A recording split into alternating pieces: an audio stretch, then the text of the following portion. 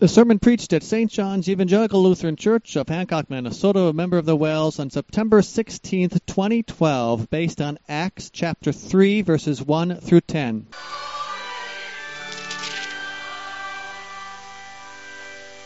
Please stand. Grace and peace to you from God our Father and our Lord and Savior, Jesus Christ. Amen. The word from God through which the Holy Spirit strengthens our faith in Jesus is Acts chapter 3, verses 1 through 10.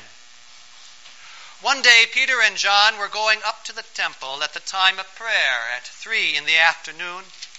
Now a man, crippled from birth, was being carried to the temple gate called Beautiful, where he was put every day to beg from those going into the temple courts. When he saw Peter and John about to enter, he asked them for money. Peter looked straight at him, as did John.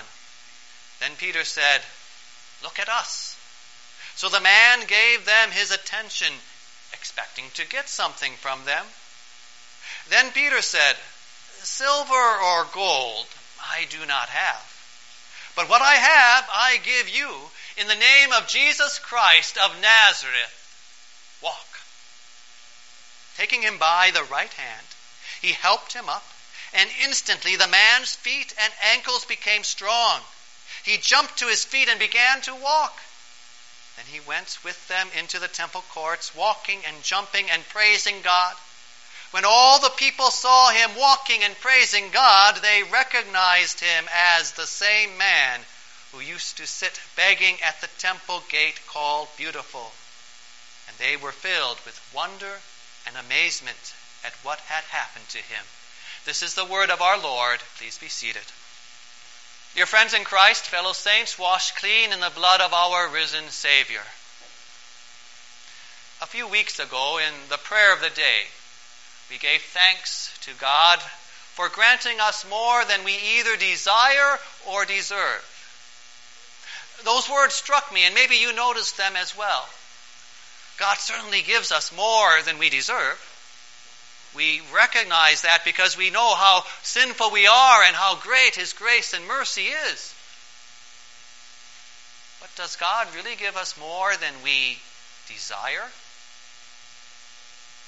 Don't we want things and even pray for things, but we don't get them? How many things on your wish list don't you have? Can we really say that God gives us more than we desire? Now, prayers written by people can be wrong, but don't those words in that prayer reflect what God's word says in Psalm 145? With words given him by the Holy Spirit, David prays, "The eyes of all look to you, O Lord, and you give them their food at the proper time. You open your hand and satisfy the desires of every living thing." And so, despite my common sense telling me that I certainly don't have all that I desire, yet here is an example where I must hold my heart and mind captive to God's word. And then my spirit can honestly and joyfully exclaim, how much my God exceeds my expectations. That's the theme here today. And as we look at Acts chapter 3, that account there helps us do just that. For this beggar had certain expectations and desires, but the Lord led him to see how much more God could do for him. The Lord led him to see how much God exceeded his expectations. May the Holy Spirit, through the Word of God, lead us to exclaim with our lives how much our God exceeds our expectations. Now, this takes place after Pentecost. And remember what a stir Pentecost caused in Jerusalem. There was a sound of rushing wind, but no wind. Tongues or flames of fire appeared above the disciples' heads. These men from Galilee proclaimed the wonders of God in the native languages of all the different hearers. Peter preached his sermon proclaiming Jesus of Nazareth as the Christ crucified on the cross, but raised to life by God as the Scriptures had foretold. 3,000 were baptized that day. And so the church began to grow. Now, it's sometime, maybe a few days, maybe even a few weeks later. And Peter and John go up to the temple at the hour of prayer about 3 p.m. At about the same time, some family or friends of this crippled beggar were carrying him to the gate that entered into the courtyard of the temple. He had been crippled from birth. And later on we learn that he's about 40 years old. Day after day, year after year, he was brought to the temple to beg. Now, when Peter and John are going up, what do you think this beggar is expecting from them? What does he desire them to give him? Especially after Peter and John focus on him and say to him, "Look at us." Do you think he now desires maybe a copper coin, maybe even a gold or silver coin if these men were well off? But Peter's words dash those expectations, don't they? And yet, doesn't Peter give him much, much more than he desires? "Silver and gold I do not have, but what I have I give you. In the name of Jesus Christ of Nazareth, walk." And Peter reaches out and grabs the man by his hand. Instantly his feet and ankles are strong. He leaps, he walks, he praises God. No physical therapy, no recovery time, but a miracle. Now, no doubt this once crippled beggar had heard about Jesus of Nazareth. You couldn't be in Jerusalem really without having heard of all those events around Jesus. In fact, I would guess this man actually saw Jesus. Think about how Jesus was in the temple that week before his crucifixion, preaching and teaching. And we're told this beggar was regularly brought to the temple to beg. In fact, he probably saw Jesus multiple times throughout Jesus' 3 years of ministry, because Jesus would attend the temple festivals regularly.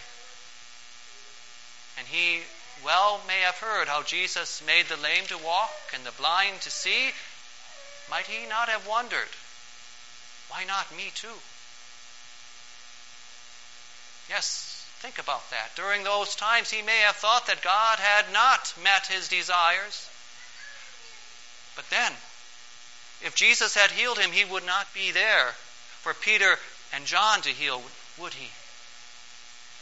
And see how at this time, through this miracle, God gave this man much, much more than he desired. And not only to this man. Notice how the crowds saw this man leaping and praising God and walking around and recognized him as that crippled beggar at the gate. They gather around him in astonishment and amazement. And just think of how carefully and intently they must have listened as Peter explains what happened. Now, what does Peter say? Well, he proclaims the message of Jesus. In the following verses in Acts, we hear Peter preach. "Why do you stare at us as if by our own power or godliness we made this man walk? The God of Abraham, Isaac, and Jacob, the God of our fathers, has glorified his servant. You handed him over to be killed, and you disowned him before Pilate, though he had decided to let him go. You disowned the holy and righteous one and asked for a murderer to be released to you. You killed the author of life. But God raised him from the dead. We are witnesses of this. Now, brothers, I know that you acted in ignorance, as did your leaders. But this is how God fulfilled what he had foretold through all the prophets, saying that his Christ would suffer.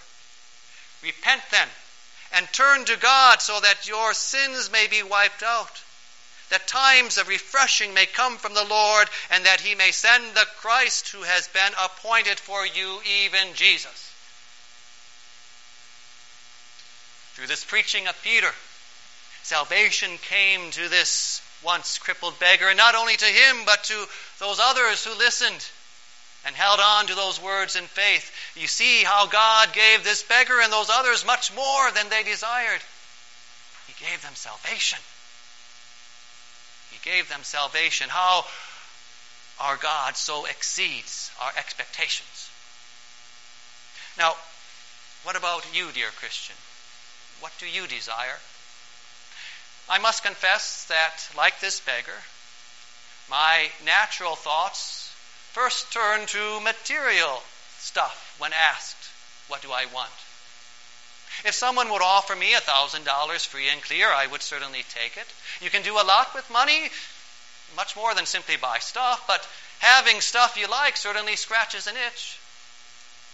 But I'm sure you would quickly point out to me there is much more to life than simply having money or stuff. There are those immaterial things that money can't buy. Just like this beggar. I would guess that if Peter had given him that choice between a gold coin or being able to walk again, he would have forgotten about the material gold coin and asked for his health. And so also many people today recognize that the material blessings are much more, the immaterial blessings are much more desirable than the material money and stuff. They long for health, friendship, family togetherness, happiness, love, peace, integrity, goodness, beauty. And just like this beggar, he recognized that even though he didn't get a gold coin, he certainly got more than he desired when Peter healed him. And so also, even if we have little earthly wealth, God has richly blessed us. He so exceeds our expectations. And yet even those immaterial blessings I listed, they're still earth-centered, aren't they? And you may well look at your life and wonder why some of those immaterial things may not be as great as you desire. For you see, there is even a deeper desire than those immaterial blessings can bring us. People spend their lives at times pursuing happiness, love, peace, goodness, and even if they achieve them, there still is something lacking, something missing, because this deepest desire remains unfulfilled. Now, what is this deepest of all desires? Picture a deer running, never resting, always on the run, hounded on every side, its heart beating, its lungs burning, its mouth dry, so dry. How that deer longs for that quiet stream, that precious drink of water. Psalm 42. As a deer pants for streams of water, so my soul pants for you, O God. My soul thirsts for God, for the living God. Where can I go and meet with God? St. Augustine expressed it this way. You made us for yourself, O Lord, and our hearts are restless until they rest in you.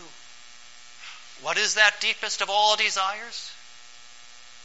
To have that fellowship that rests in God alone. As we look at this once crippled beggar, we see how the Lord met that deepest desire of all. Yes, even more important than him being able to walk again, the Lord brought him to know his Savior, Jesus Christ. And through Jesus to have fellowship with God, the God of Abraham, Isaac, and Jacob, the one true God, the Savior God.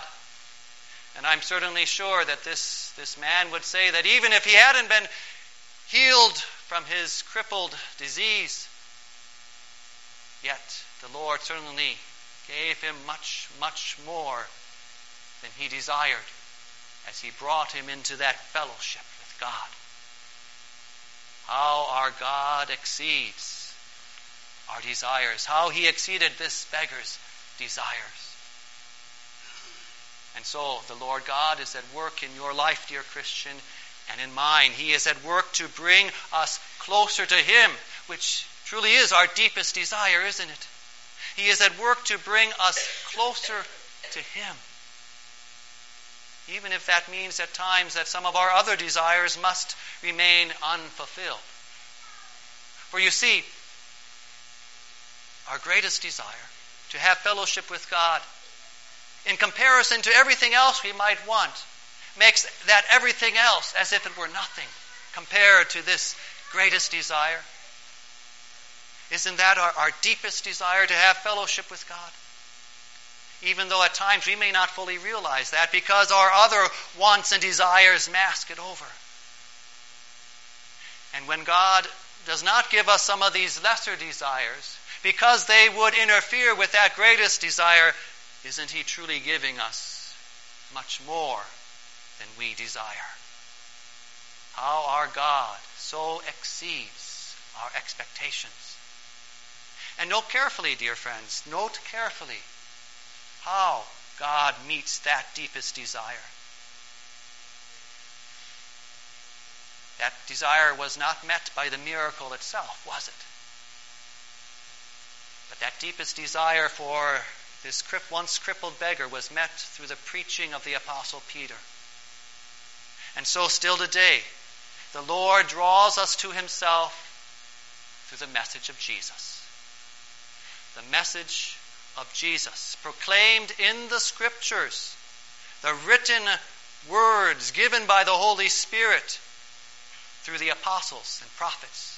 The message of Jesus for you to feed on in the Lord's Supper, in that sacrament, as Jesus gives you His real body to eat and His real blood to drink, to proclaim His death for you.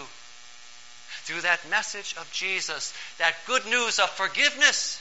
Yes, forgiveness for your sins, which had destroyed fellowship with God. Forgiveness from God Himself, paid for by the blood of Jesus Christ that washes you clean. Through the message of Jesus, and only through the message of Jesus, does our God fulfill that deepest desire, so that we can truly say He has given us not only what we don't deserve, but has given us much, much more than we ever thought we desired. So, dear friends, go to His Word and sacrament to enjoy that fellowship, that closeness with God. Go to His Word and sacrament to draw closer to Him, so that His Word and sacrament fulfill that deepest of all desires. Go to His Word and sacrament so that the message of Jesus continues to burn in your heart of faith. How our God so exceeds our expectations. As the message of Jesus lives in our hearts and lives, then we can truly say with the psalm writer, "Whom have I in heaven but you? And earth has nothing I desire besides you." And as we live those words, then that joy of having fellowship with God through faith in Jesus, that joy overflows in all kinds of circumstances. And notice how, as the joy and celebration that this beggar showed overflowed, it drew others to come and listen to the message of Jesus. And so also, as your joy in Jesus shows itself in your life, it draws others to come and hear the message of Jesus. The only message that fulfills their deepest desire, that desire to have fellowship with God. And then they too come to know how much our God exceeds all expectations.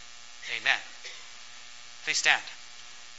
The peace of God that surpasses all understanding will keep your hearts and minds in Christ Jesus. Amen.